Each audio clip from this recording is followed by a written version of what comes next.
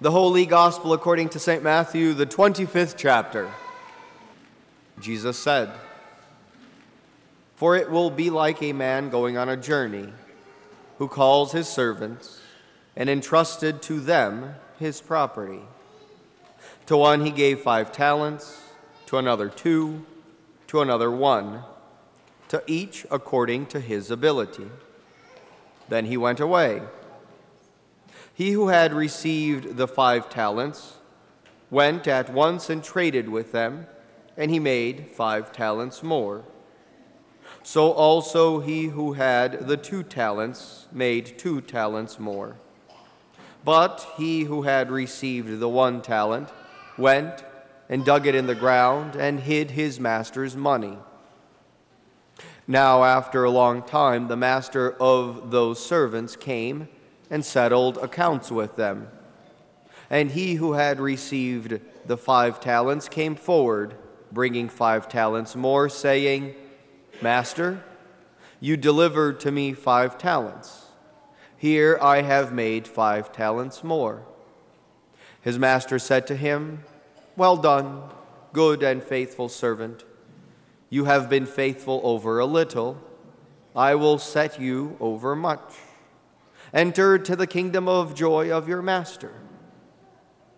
And he also, who had the 2 talents, came forward, saying, 'Master, you delivered to me 2 talents. Here I have made 2 talents more.' His master said to him, 'Well done, good and faithful servant.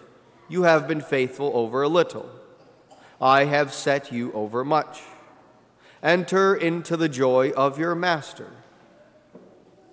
He also, who had received the 1 talent, came forward, saying, 'Master, I knew you to be a hard man, reaping where you did not sow, and gathering where you scattered no seed. So I was afraid, and I went and hid your talent in the ground. Here, have what is yours.' But his master answered him, 'You wicked and slothful servant, you knew that I reap where I have not sowed, and gather where I have not scattered seed. Then you ought to have invested my money with the bankers, and at my coming I should have received what was mine own with interest. So take the talent from him and give it to him who has the 10 talents. For everyone who has will more be given, and he will have an abundance. But from the one who has not, even what he has will be taken away. And cast the worthless servant into the outer darkness. In that place there will be weeping and gnashing of teeth.'" This is the gospel of the Lord. In the holy name of Jesus, amen. I don't know, maybe it's a dad thing. My dad did it. I find myself doing it. Let's say, for example, you walk into a big, beautiful, wonderful wedding reception, and your first thought is, I wonder how much this cost. I know it's a benign question, unless you don't let it go. Everyone else is enjoying the free drinks, the free food, the great music, and the people, but you just keep asking everyone you meet, "Hey, this is a great party. What do you think this all costs?" Eventually, people will start to keep their distance from you, because it turns out keeping track of things really sucks the life out of a party, because it actually takes away from enjoying it. Today, Jesus continues with parables about the kingdom of heaven.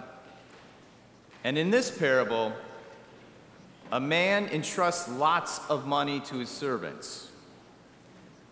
Since we don't use talents as money, we are unfamiliar with just how much is given to the servants. It's not as if one servant has a little bit of money and the other one has a lot of money. 1 talent, 4 talents, 5 talents are just different amounts of lots of money. Because 1 talent is worth 20 years of wages. And in DuPage County, the average wage, that would mean 1 talent is worth $1.4 million. So why would the boss give the servants this much money? Well, if you haven't figured out, when Jesus tells parables, he tells parables with people who are just a little different than normal. And this boss is different. He doesn't care about his money because he has so much of it. He has so much, he gives money to his servants to play with. He doesn't want them to sit around counting money.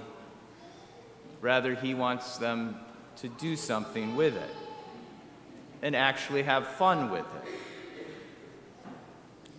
Now, since most of us suffer from keeping track of things at the expense of enjoying them, we think this parable is about making money. We think the servant was cast out because he didn't make more money. But that would assume that this boss is concerned about making money.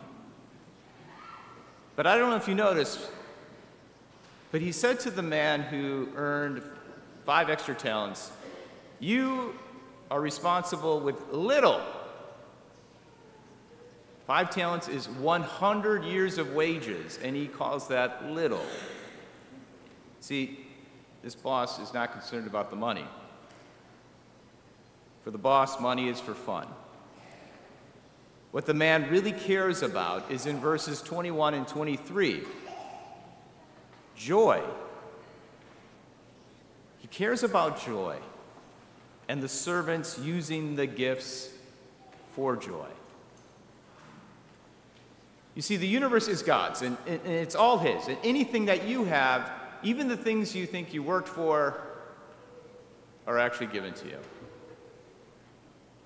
Of course, you worked for them, but we all know that we are not islands, and we are dependent upon others.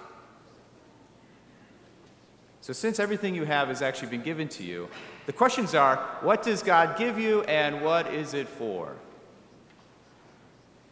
And taking everything, you can boil down the answer to these questions very simply. God gave you life, a life meant for others. Your life is originally meant to receive and give love, which is a life of joy. Now, of course, we all thought we could do better than this, which is sin. And when we rejected the life God gave us, that means we brought death into the world. And it turns out death is no fun. Death actually ruins the party. But you see, Jesus is so set on life. He dies on the cross for you and resurrects, so his life is the life of the party. Jesus' death and resurrection means your life can be more than just simply not dying. Your life can be about joy, about relationships, and about purpose. Your life isn't meant for keeping track of what you have or you don't have. God has so much life, and he gave you life to enjoy. In Matthew, it says abundance. And in the Gospel of John, Jesus says in John 10:10, I came to give life and give it abundantly. And elsewhere he said, "Whoever believes in me has eternal life." Eternal life is entering the joy of the Lord. Now, of course, we are the goofballs who are fixated on keeping track. And we might keep track of our sins even. And rather than trusting Jesus' promises to forgive our sins, we despair over how many we have. Or we might keep track of other people's sins and feel really good about ourselves. Either way, we do not have faith in Jesus Christ's death and resurrection, but we trust in ourselves. This isn't what God has for us. Rather, he has the forgiveness of sins. And the forgiveness of sins is the door to the joyful life. Trusting in God's promises means living in a way that keeps God's joy paramount. In the kingdom of heaven, there is no more keeping track of sins, of possessions, of money. In fact, Jesus likes to turn over the tables of the money counters. Money, your possessions, your life is meant for joy. Because the Lord is, capital T, the capital E, expander, capital joy. He is the expander of joy.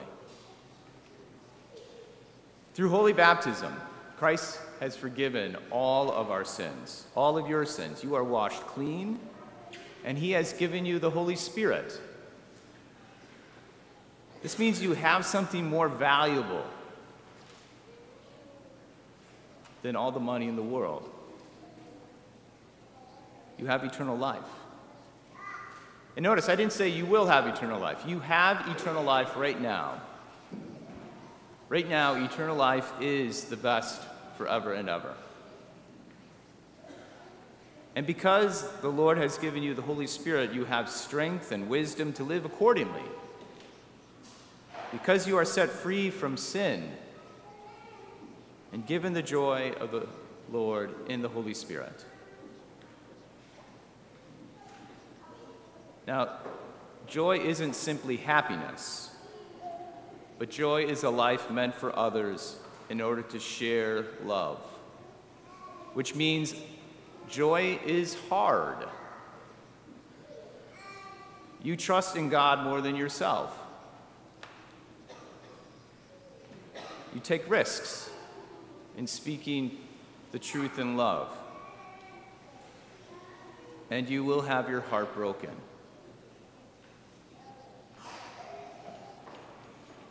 Sure, you will start with one talent worth, but you're not interested in keeping track because you have so much to play with. Rather, you live life thankful and joyful, living in humble obedience to the joy of the Lord. And the Lord will see you. In fact, he will give you more joy because he has more to share for you to live well with. In the holy name of Jesus, amen.